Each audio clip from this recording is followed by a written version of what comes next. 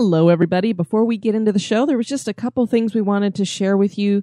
Kind of puts a timestamp on this episode. Number one, the podcast awards are going on for 2016, and we'd love to have your nomination. You just head over to podcastawards.com, and you'll see that there's a ballot there, and there's lots of different categories. We'd love to get your nomination in the Society and Culture category, and if you're so inclined, the People's Choice podcast as well. You can vote in both of those categories for us if you like, and then make sure to put some of your other favorites in some of the other categories. You only get to vote once, so make sure you do it all at one time. And where it has what our website is, you just put in there, historygoesbump.com. And these nominations run through April 30th, 2016. Thanks so much. Second item is Prince passed away a couple of days ago, and this really touched both Denise and I, as they said his music was the soundtrack for our lives, and it really was for us. Both of us grew up during the 80s, and we thought that being that this episode is about the Dumas brothel, that it would be a fitting tribute to him to dedicate this show to him. He had a way of pushing the boundaries, being a little controversial, and intermixing sex and religion. And so it just seemed like the perfect place to give a tribute to him. So this one is for Prince.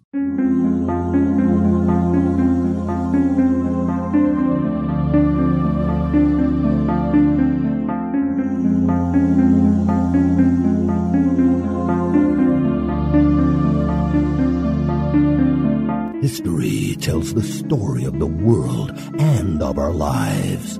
Sometimes that history goes bump in the night.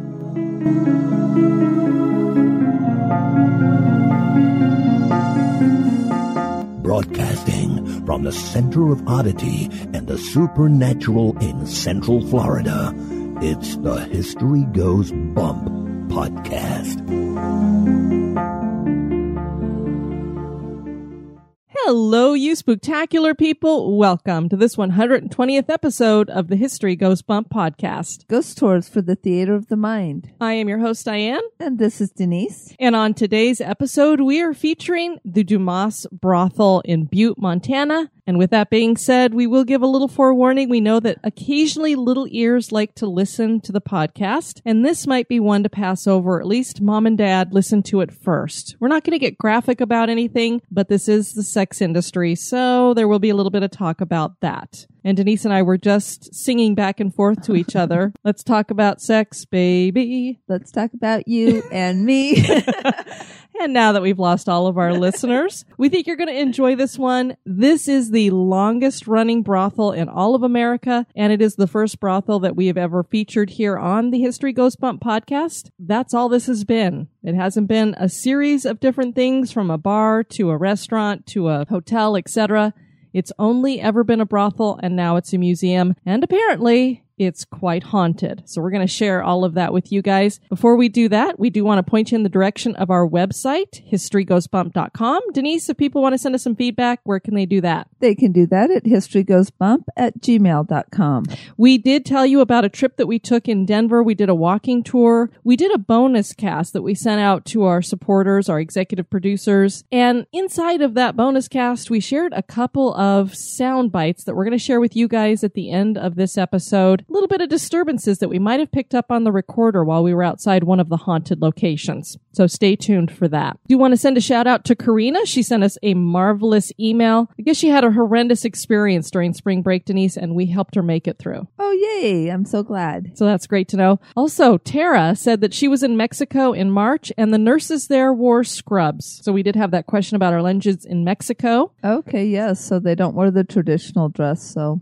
Also, Jill Phoenix was commenting on that episode, and she said, here in Texas, we have a lot of Aztec Mexican culture, and many Texans are raised being told the legends of La Llorona, the crying woman, to keep us inside at night. Close to San Antonio, we even have a Woman Hollering Creek. Woman Hollering Creek is a creek located in central Texas. At one point, it crosses Interstate 10 between Seguin, Texas, and San Antonio, Texas. Alternatively known as Woman's Hollow Creek, the creek's name is probably a loose translation of the Spanish La Llorona, or the Weeping Woman. Also, we were taught that El Cucuy was a small monster who lived in the closet of the room you were not to go into. It has glowing eyes and is sometimes described as hairless, but most often it was described as very hairy. Also want to send a shout out to Mark Opian for all the suggestions that he has sent us. And you guys, we love getting your suggestions. You will never hear from us that won't fit the show, unless, of course, it doesn't have hauntings in regards to it. But we love to get your suggestions. So keep them coming. Just keep in mind, right now I have us scheduled through to the middle of July. We have another 50 locations that you guys have suggested. I have 10 on my personal list, and they keep rolling in. So you might give us a suggestion. It could take 6 months or more to hear it because we only do about 6 episodes. But we are approaching the halfway point to our goal of $1,200 a month, which would get us so that we could bring you 10 shows a month, which would get us there a lot faster.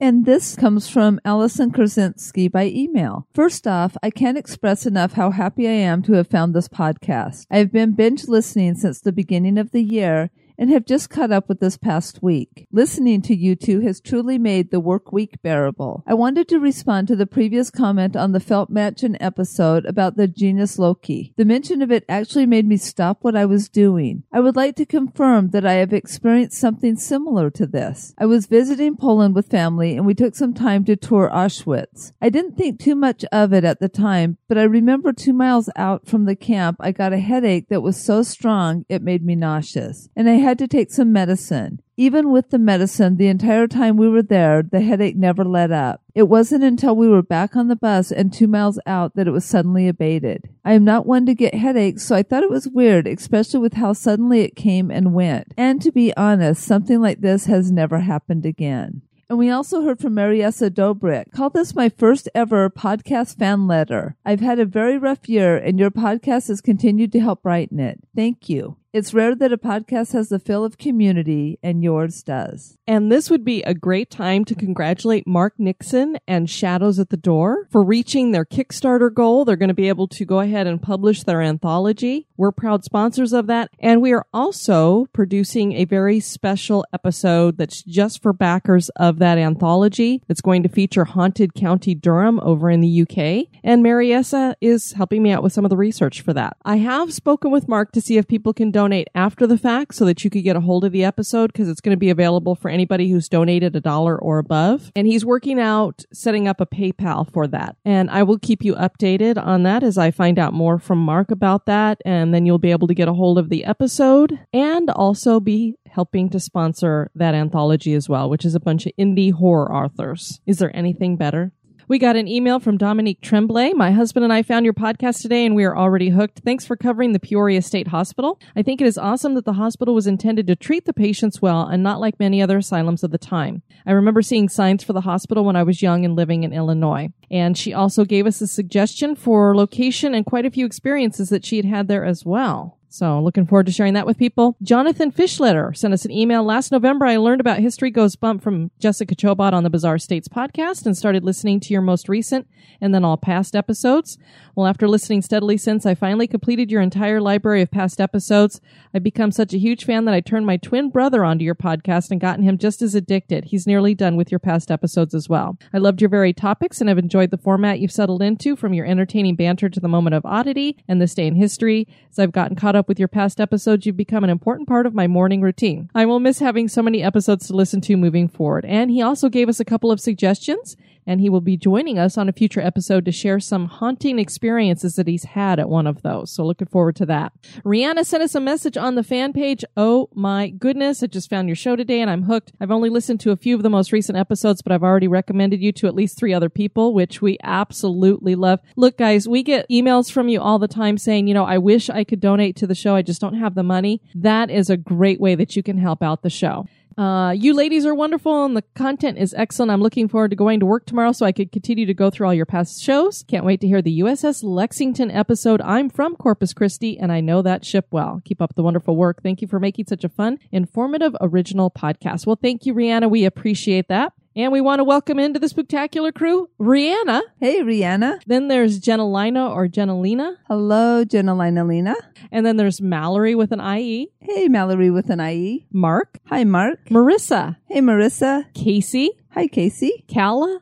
Hi, Calla. Bethany. Hey, Bethany. And Patty. Hey, Patty. All right, Denise, are you ready to go to the Dumas brothel? I guess so.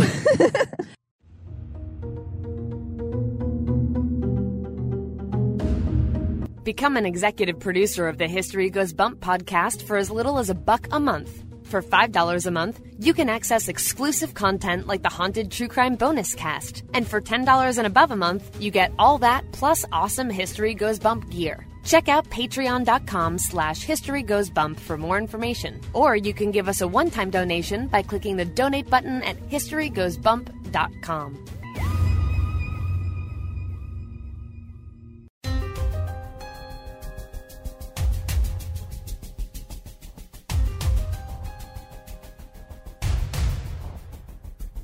History is full of oddities, curiosities, mysteries, and the truly bizarre. Welcome to This Moment in Oddity.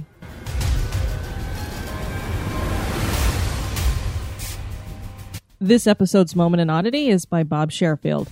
In 1942, Geoffrey Pike, an English inventor in the employ of Lord Mountbatten, the chief of combined operations, proposed a new material that he hoped would be of benefit to the Allied war effort. While working on the problem of how to keep ships in the North Atlantic free from ice, it occurred to him that using huge blocks of floating ice could provide a means of creating aircraft carriers that would be able to provide air cover for the vital supply convoys that were running between North America and Great Britain.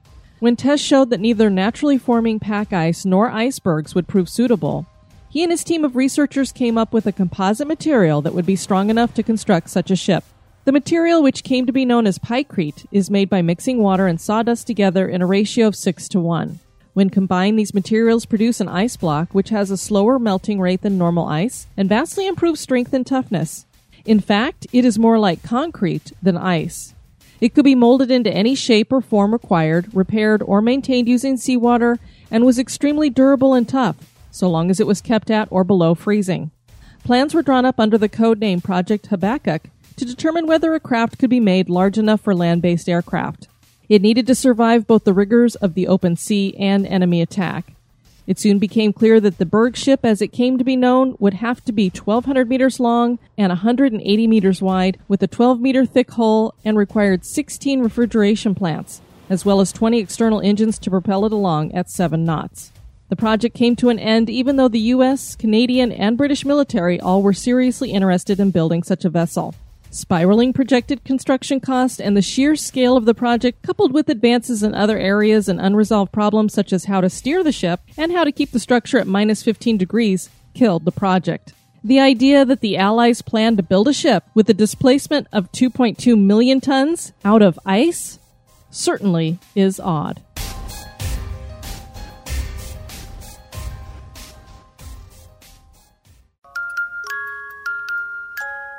Are you afraid of the dark? That's just silly.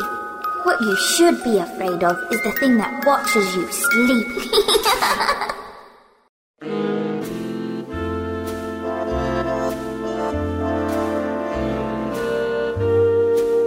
This day in history.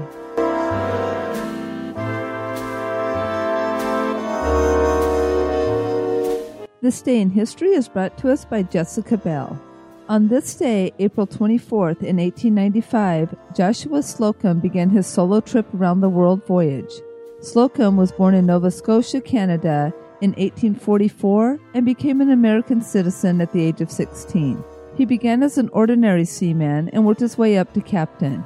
He married in 1871 and his wife accompanied him on his voyages, bearing 4 children aboard the ship. The seas were his home as he transported goods to and from the California coast, China, Australia, the Spice Islands, South America, and more. His life as a captain was an interesting one. His wife died on one of the voyages. He faced a mutiny in which he shot 2 men. He overcame disease, married a second wife, gained and lost commands, and finally ended up in Boston, Massachusetts in 1890. As steam power supplanted the sail, Captain Slocum's hard-earned skills were in less demand. So he decided to write a book of his memoirs, and unfortunately, the sales of the book were less than stellar. In need of a change and adventure, on April 24, 1895, the 51-year-old Slocum sailed alone out of Boston in his 11-meter, 37-foot sloop named Spray, a decrepit oyster dredger that he had rebuilt himself. Slocum's plan was to cross the Atlantic towards the Suez Canal. When he reached Gibraltar, he was warned by naval officers regarding the presence of pirates, and he changed his course. He he started back across the Atlantic and headed towards the Brazilian coast through the hellish Strait of Magellan. It was there that he faced a violent storm that ripped the sails from the ship, and there was nothing he could do but to keep on and go east, as the only safe course lay in keeping the ship before the wind. During the rest of his voyage, he faced deadly currents, rocky coast, and heavy seas as he sailed around Australia, the Cape of Good Hope, and across the Atlantic. Over 3 years later, he and the Spray returned on June 27, 1898, completing a journey of 46,000 miles as the first man to sail around the world solo. His adventures were first published in Century magazine and then in book form under the title of Sailing Alone Around the World in 1900. His book earned him a large income, but it was not enough to sustain him and his wife, and he found he was not suited to a settled land-based life.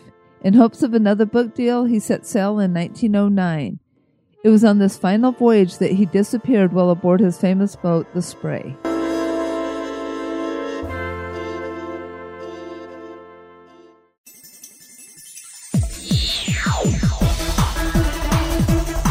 You're listening to History Goes Bump.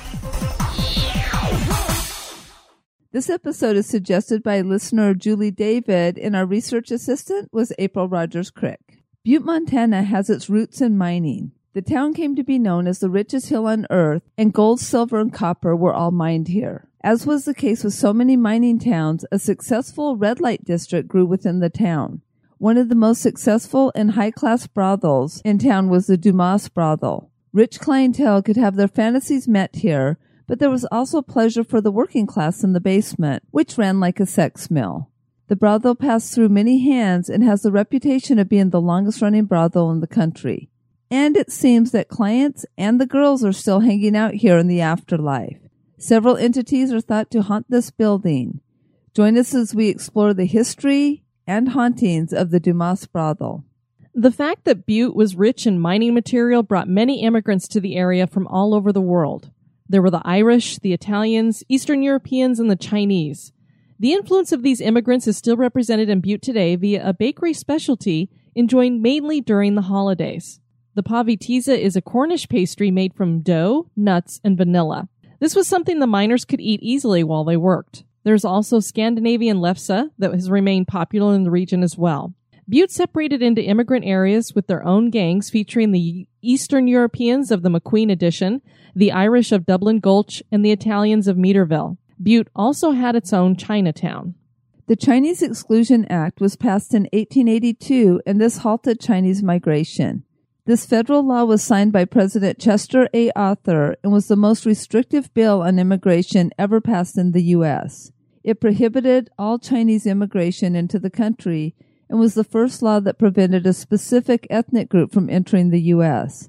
This was not repealed until 1943 via the Magnuson Act. There was much anti-Chinese sentiment that began in the 1870s, and it only grew, forcing Chinese business owners to sue the unions, and they won.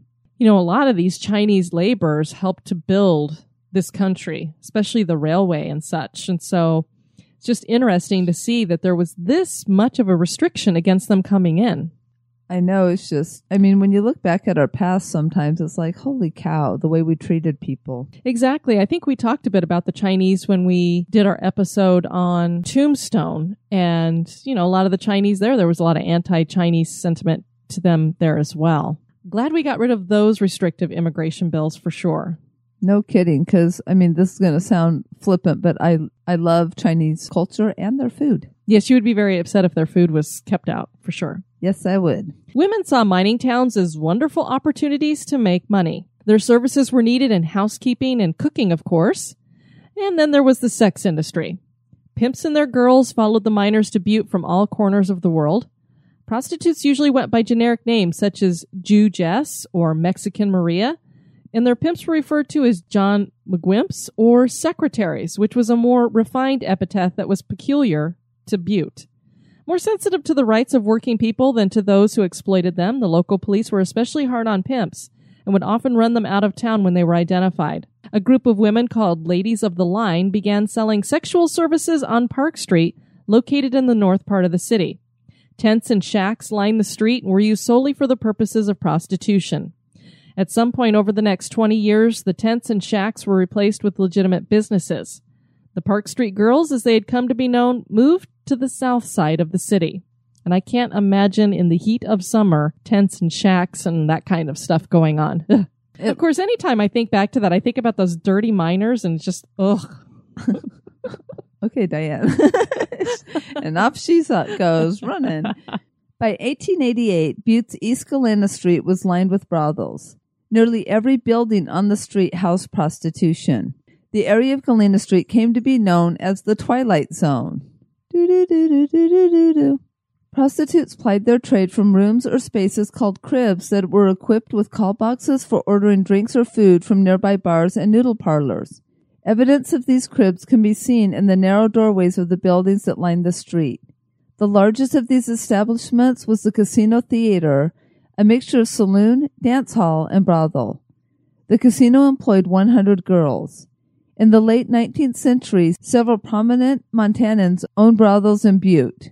Two of these men were Lee Mantle, who later became a United States Senator, and Anton H. Holter, a wealthy businessman from Helena, Montana. Isn't it interesting how they call the spaces that they worked in cribs? There's just something sick about that. I know. It's like, hey, it's the crib. Well, it could be because now isn't that kind of like a gangster say, this is my crib? That's the hipster thing to do. Hey, this is my crib. But yeah. Hey, look, we sound hipster. Well, maybe they don't want to call them cribs after all. Why not? Check out my crib. Well, then again, they wear their pants halfway down their. Never mind. I wasn't gonna go there, but I did. Josh will be so proud. French-Canadian brothers Joseph and Arthur Nadeau would eventually acquire the most property in Butte's prostitution areas or red light district.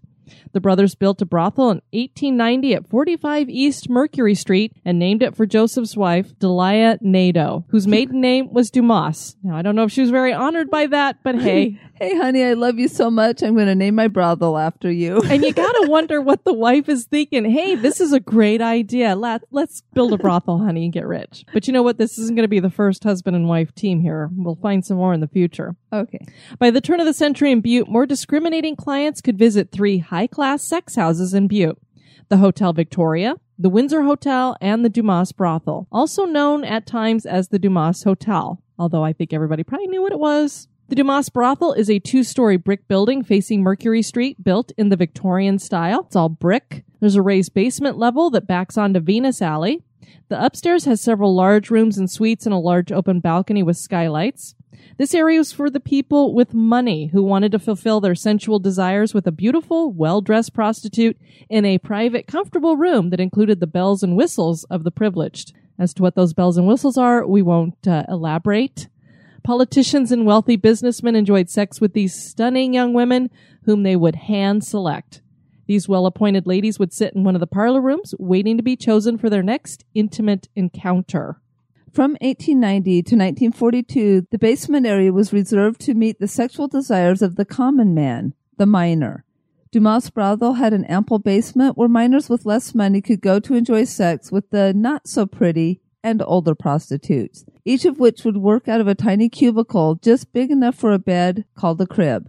There were 43 cribs that were operational around the clock, using 3 shifts of women to cover the demand during the busy weekends and on payday. As the miners were assigned one of the 3 shifts at the mines, it was just good business to be open 24 hours a day. Originally, a stairway led downstairs from the front sidewalk. There was a door in the basement that opened up into the underground tunnels that ran under the city of Butte as well. Through this door, men could enter discreetly and enjoy some sex with a woman.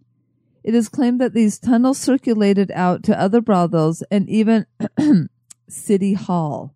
There was also access from a back door of the Dumas that opened into Pleasant Alley near South Wyoming Street, which was the busiest section of Butte's red light district. Where did we hear about these tunnels circulating underneath the city to other hotels and things like that? We heard about that in another city. In our beloved Denver, Colorado. Yeah, on our pub crawl. We had no idea that Denver had underground tunnels, and we got to see a couple of them. Sure enough, that's what they were meant for, so politicians could discreetly come on over to the red light district and nobody would know what they were up to. So I imagine most big cities that ran this way had those underground tunnels. During its earlier history, 2 boarders at the Dumas brothel listed their occupations as gambler and saloon man in census records. So one can see that there were efforts to cover up the true purpose of the hotel. By 1900, the brothel was being run by Madame Grace McGinnis, her servant, a Chinese cook, and 4 prostitutes. At that time, the cost of sex in the brothel was 50 cents. The women were only allowed to keep 40% of their earnings, but some received high tips from their clients, making the business lucrative for them.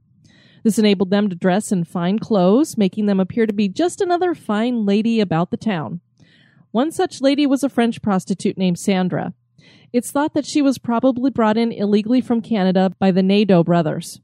She was a petite woman who was incredibly popular with the men because she knew a lot of techniques that were described as satisfying to her customers. The authorities eventually caught on that Sandra was here illegally.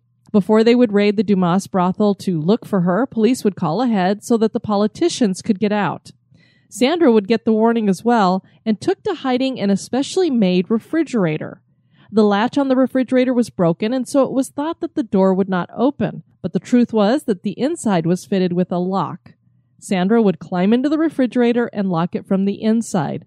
When the police would try to open the door, it would not open, and they would be left to believe that it was just a broken handle. Sandra was never caught, and she made a good living until she retired at the age of 61. You go, girl. Despite the large size of the brothel, Madame McGinnis had only 5 girls and a musician working for her in 1902. During this time, the Dumas and other like businesses in Butte's red light district were unusually lucrative ventures that were frequented by miners from the local Anaconda Copper Mining Company. In 1903, traffic grew to a point where the Dumas operations had to be expanded and more cribs were built in the basement of the house.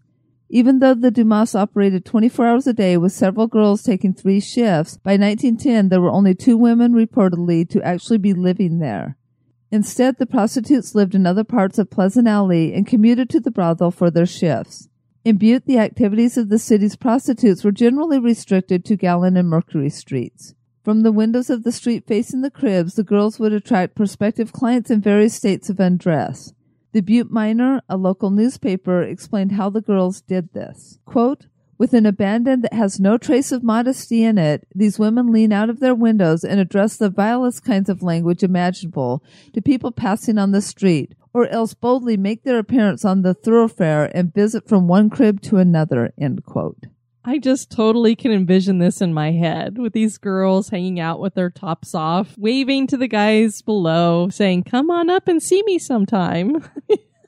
Oh, and the vilest kind of language imaginable. Who knows, back then it was probably like, "Hello."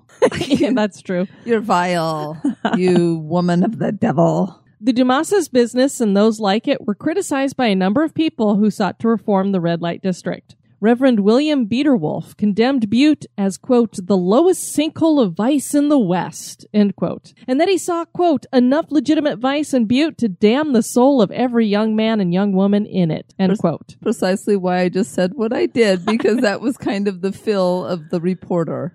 Indeed. He held revival services for residents which attacked rounders, gamblers, and habitués of the red light district. The opposite opinion was held by the local business as they benefited and even came to depend on the support of the sex workers at the Dumas and other places of business like it. The prostitutes would buy their dresses at local clothiers, frequent the city's dry cleaners, and would patronize Chinese herbalists, looking for birth control potions and venereal disease remedies. $5 quote-unquote fines were paid to the city government and police to make sure that their operations were unhampered. Can we just say bribes? Oh, fines. Instead of closing and relocating the red light district, the mayor and police of Butte ordered that the women wear longer skirts and high-necked blouses and that they refrain from indecent exposures. So I guess they couldn't lean out the windows without their shirts on now. They had to wear basically turtlenecks. After their ordinances were put in place, the Butte Miner reported that, quote, "nothing was seen in the district except long dresses and long faces. What the women say about the matter is not fit for publication," end quote. Yeah, so I guess that's where the vile language really was. It wasn't from just hanging out of their window. It got vile. The more they got dressed, the viler they got. By 1910, the people were petitioning Mayor Charles Nevin to shut down the district, With the district contributing $2,000 to the city's coffers every month, the efforts eventually died. That mayor's like, no, we're making a lot of money there, forget it. In 1913, the brothel was expanded again. A one-story structure was added to the building, increasing the number of cribs by 8. 4 of the added cribs opened directly onto Pleasant Alley, by that time known as Venus Alley. When copper prices went up, the more than 14,000 miners in the city experienced a pay raise of 25 cents and injected an additional 6,000 into Butte's economy. During this time, the Dumas experienced an upswing in patronage. In 1916, as a result of the added clientele, the brothel added 5 partitions and a staircase, and a ground floor, once a grand parlor, was partitioned into cribs. With the onset of World War I and Prohibition, local lawmakers began to crack down on Butte's red light district, and by 1917 the district was effectively closed. Signs saying men under 21 keep out were commonplace, and in the next census, prostitution had completely disappeared as a declared profession in Butte. Undeterred, the Dumas brothel remained in operation. I find it interesting that they would have declared that they were prostitutes on the census. You know, I guess if it was okay back then. Anne Villay began overseeing the Dumas for the Nadeau family in 1925, and by the 1930s, operations had passed to Madame Rose Davis. In 1940, Lillian Walden and her husband Dick, there's a husband and wife team, began running the brothel. Under the new management, the price of sex at the brothel was raised to $2. In 1942, the federal government ordered all open brothels in the United States to shut down. This was done to protect their war effort. They said it was to prevent the spread of venereal diseases among soldiers in World War II. So apparently they thought if they visited all these brothels, they'd get diseases and then they wouldn't be good fighting men. I guess so. Does anybody believe that these guys weren't visiting brothels somewhere at some point? Let me see. It was a world war and they were in a lot of different countries. So, The boom from the Butte vice industry was curtailed sharply at many of the once open brothel establishments. The underground passages were closed, and all that remained of the popular Venus Alley were the red bricks of the original alley. Besides having to knock down the cheap addition in the back of the Dumas brothel, the cribs in the basement were sealed as well, with everything left behind by the women. Much of it is still there to this day, creating a time capsule, and you can see this stuff at the museum. However, the first and second floors and rooms were still discreetly open for business, and the quote-unquote action simply moved upstairs, becoming more hidden from prying eyes, making it hard for the law to prosecute them. That is, if they even wanted to. The window shopping was abandoned completely, much to the disappointment of the clients, and I'm sure anybody passing by on the street.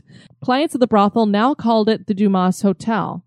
They would come to the front door, and after being studied through a door hole, they would be led inside to a parlor where a few available women would be seated, waiting to be chosen. In addition, doorbells were added, and a code system was employed for use in dealing with troublesome guests.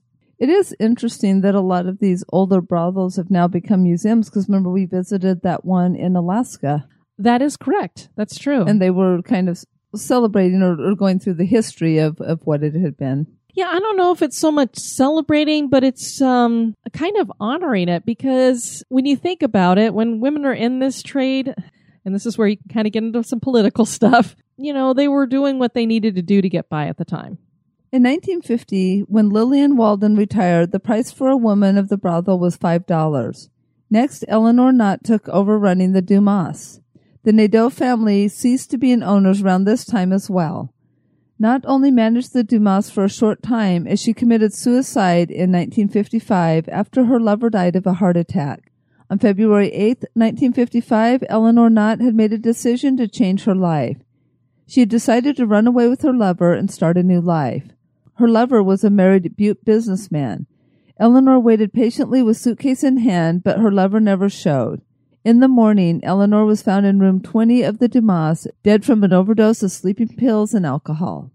Eleanor's life had been very financially rewarding, and she possessed a number of worldly goods, including a nearly new red Cadillac convertible, gold and diamond jewelry, cash, and a new Harley-Davidson that she had just bought. The motorcycle, she told friends, was purchased to put some fun into her life. After her death, none of these things were ever found or reported through the estate. Bonita Farron was the next madam to take over the reins of the Dumas in 1955, and she stayed in charge until her death in 1969.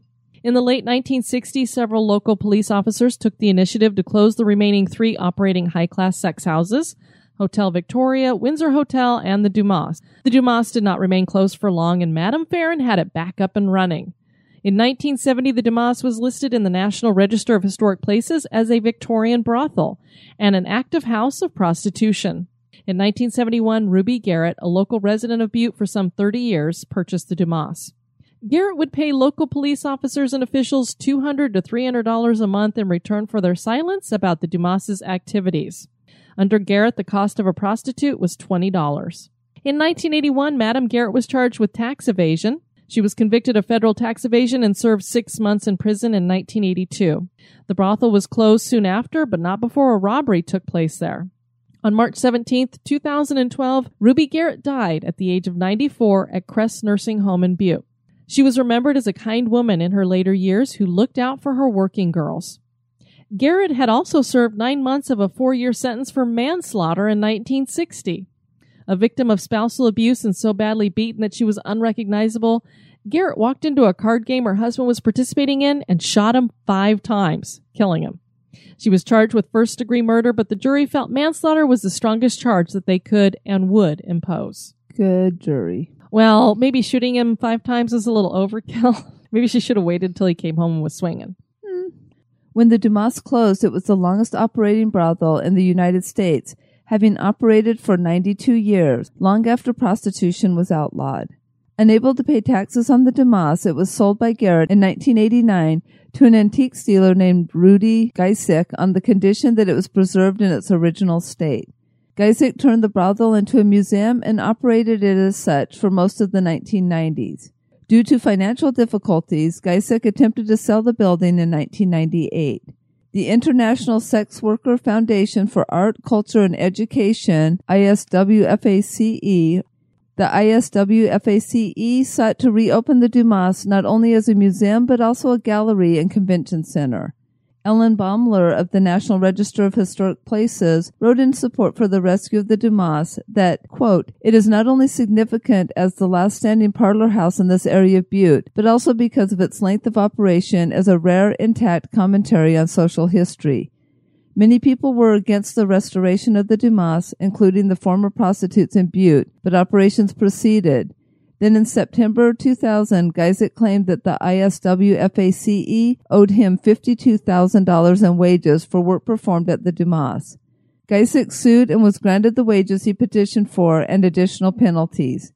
The business deal with the ISWFACE was terminated, however.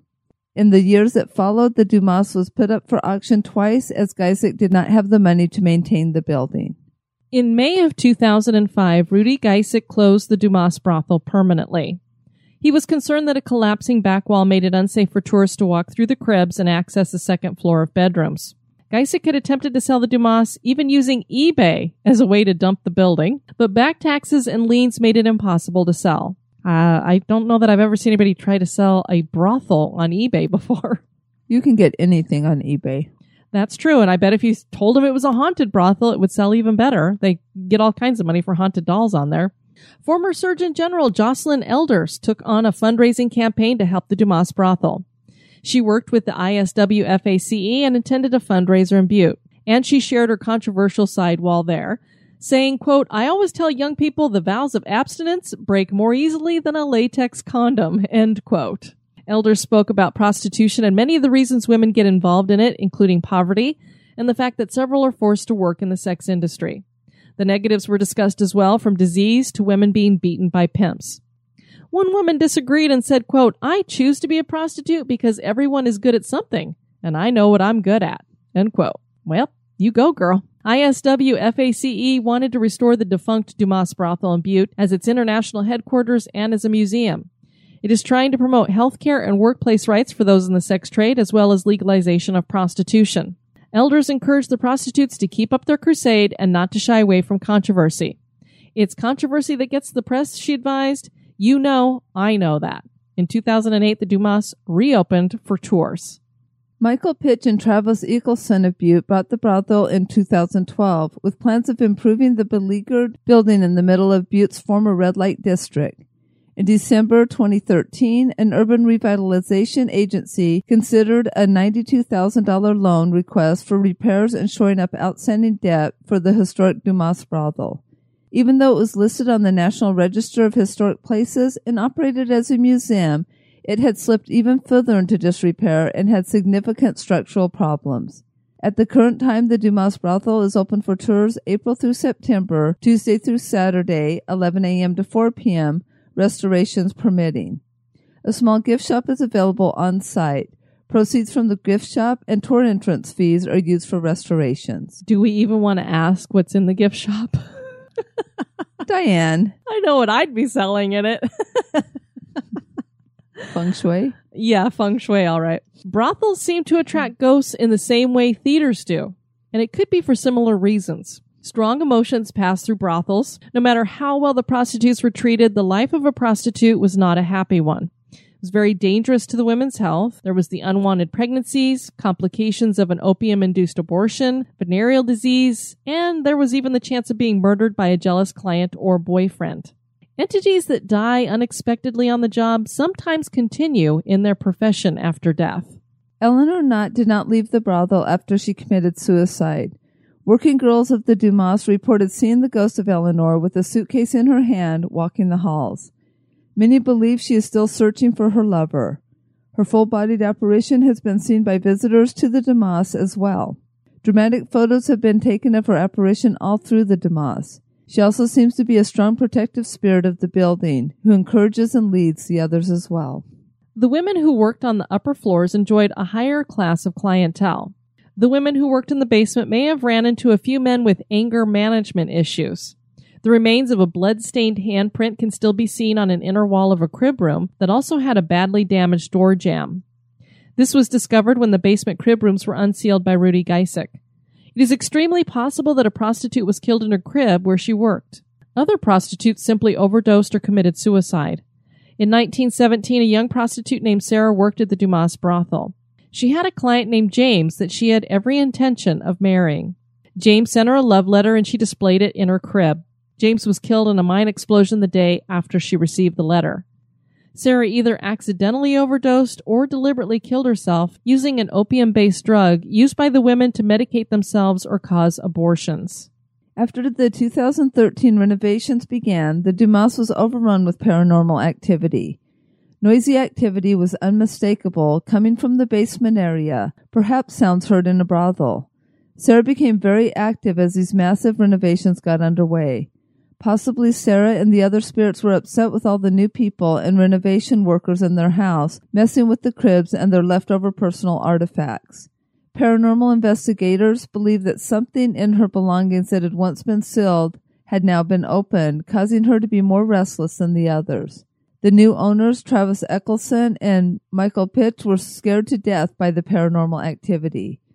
They asked an investigation team from the Haunted Collector to come in and see what was causing the spirit's unhappiness and perhaps uncover what this entity wanted.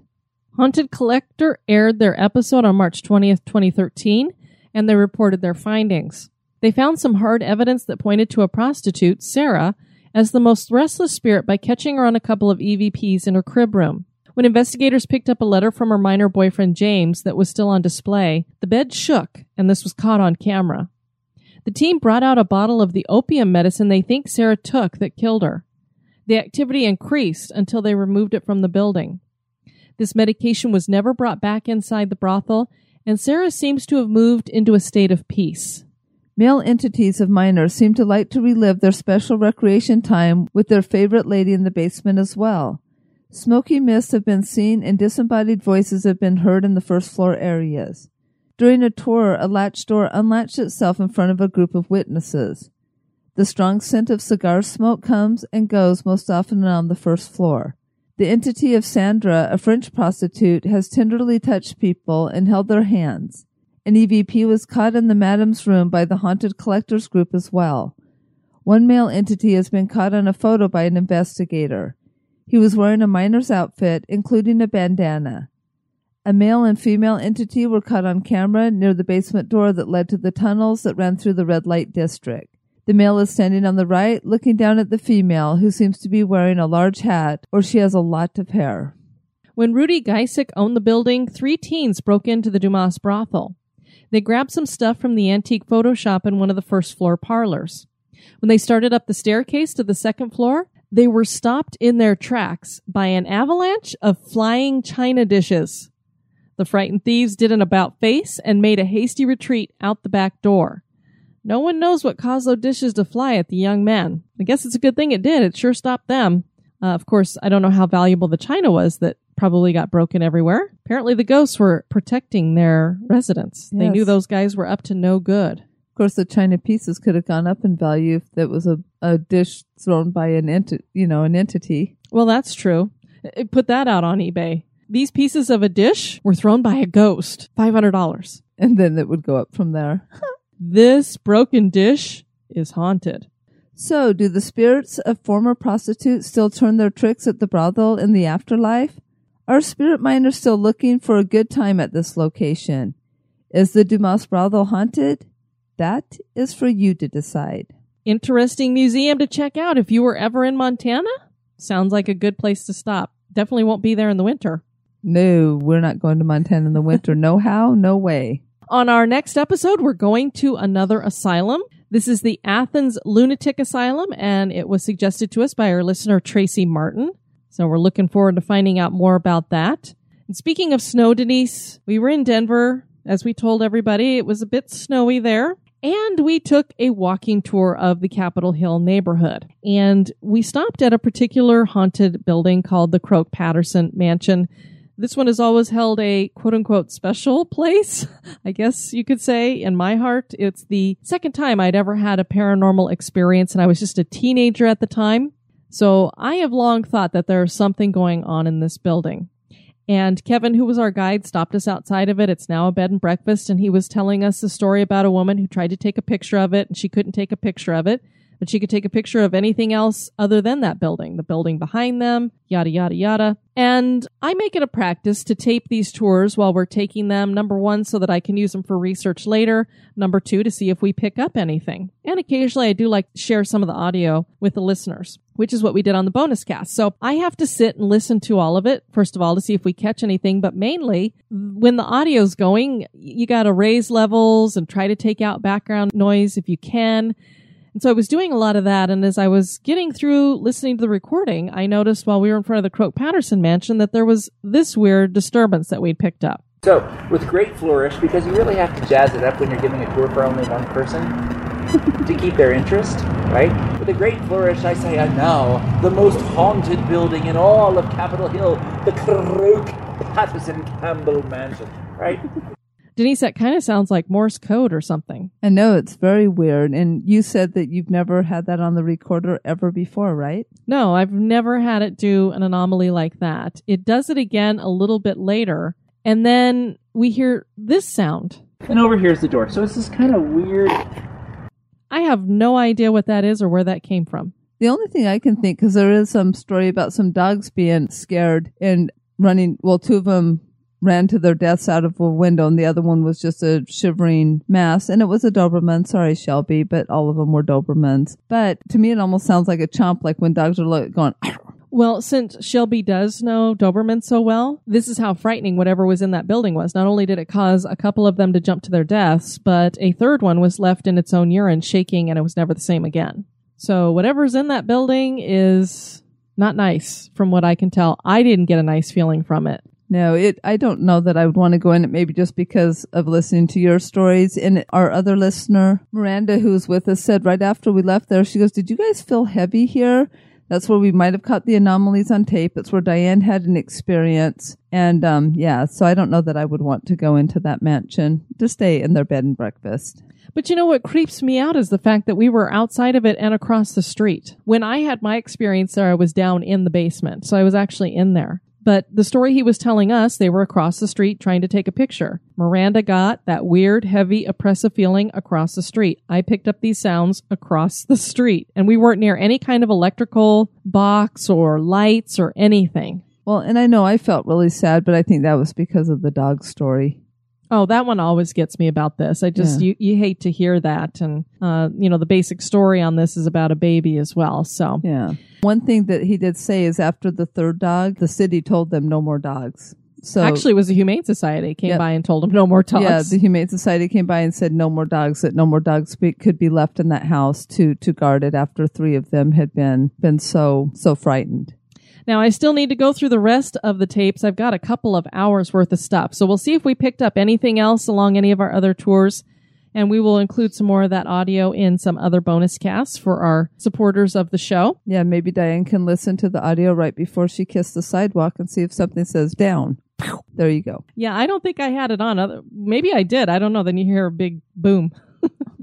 Poor Diane. And we do have some reviews to share with y'all, starting with the worst one first. And Denise, I don't know what the deal is. There must be something in the water. The past couple weeks, we've gotten a couple of 1 stars, a 2-star, a 3-star. Lots of people not liking us for some reason over the past couple weeks. Well, again, we can't be everything to everyone, so we just do the best we can, and some people will love us and some people won't. So, and these ones that we get all start the same. It always makes me wonder if these people aren't changing their names, because they all start it with "I really wanted to love it, but." So this is 3 stars from Me Ma Mo 2012. While I'm usually interested in both history and spooky happenings, this podcast just doesn't come off right for me. The hosts are happy and chipper, which takes every iota of potential spookiness out of their topics. Also, with so many segments in such a short time, they don't really delve deeply into anything. It sounds more like a morning newscast treatment of stories, giving a high-level overview and just a couple of details. Like I said, I really wanted to like this and have tried several episodes skipping around. The sound quality on the early ones makes them nearly unlistenable, but it just doesn't deliver on the spooky history. So, first of all, Denise, whenever people give us a negative review, I always look to see what kinds of reviews they're giving out. And generally speaking, they're giving negative reviews to everybody. Second of all, there's 2 things that really piss me off when it comes to reviews. One of them is if you say stuff about my wife. And the other one is when you try to claim that we don't dig deep into our shows. Denise, the only thing I could say is, do we need to go back to the dinosaur era? Would that be deeper for this person? Hey, you could write a letter to Michener. He does that in his books. Exactly. He starts with the boiling of the earth under, and then it forms the islands of Hawaii. I love Michener's books, so I'm not cutting Michener, but he definitely starts back deep. Yeah, it just cracks me up. Really, when it comes to people like this, I'm thinking, you said you popped around to several episodes. No, you didn't. Because if you did, they say, well, they have so many segments in such a short time. Denise, when you hear the term moment and oddity, how much do you think you're going to get? A moment. I was just wondering, and this day in history, those are meant to be short segments. No, a day is 24 hours. That one's way too short.